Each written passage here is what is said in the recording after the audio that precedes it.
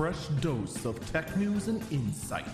This is the Early Burb Briefing. It is Monday, June 27th, 2022. This is the Early Burb Briefing. I'm Eagle Falcon. All right, so it is finally time for PC gamers to actually acknowledge that GPUs exist. It's finally happened that we can finally, and I do mean finally, because it feels like it's been 74 years since it's happened, that GPUs are actually at a price that is, well, reasonable. New prices are finally coming down to MSRP, or manufacturer suggested retail price, for the first time since, well, the launch of the new generation. And then to top it all off, the used market is flooding, and I do mean flooding, with used GPUs that were used for the horrid task of cryptocurrency mining. But there are things to be aware of. Because the cryptocurrency boom has been going on for so long, a lot of these cards are actually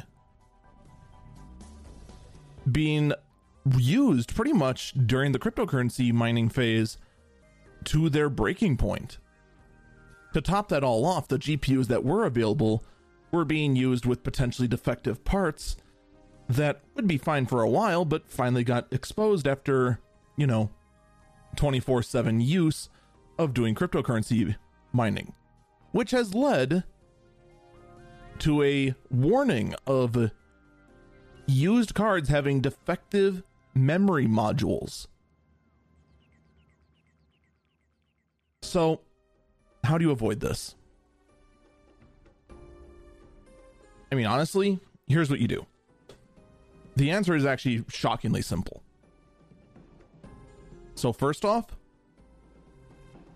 only get a used GPU through a site like eBay, a place that you can go ahead and return it if it is defective, something that can hold the seller accountable. Then, when you get your GPU, you run a tool like, say, Furmark. Although I don't think Furmark actually taxes the memory modules as much. I think IDA64 would be a good way to go.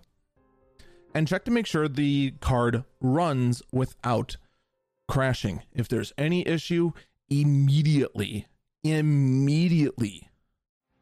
raise a trouble ticket, because you want to make sure that the process is done swiftly for getting your money back and sending the defective card back out.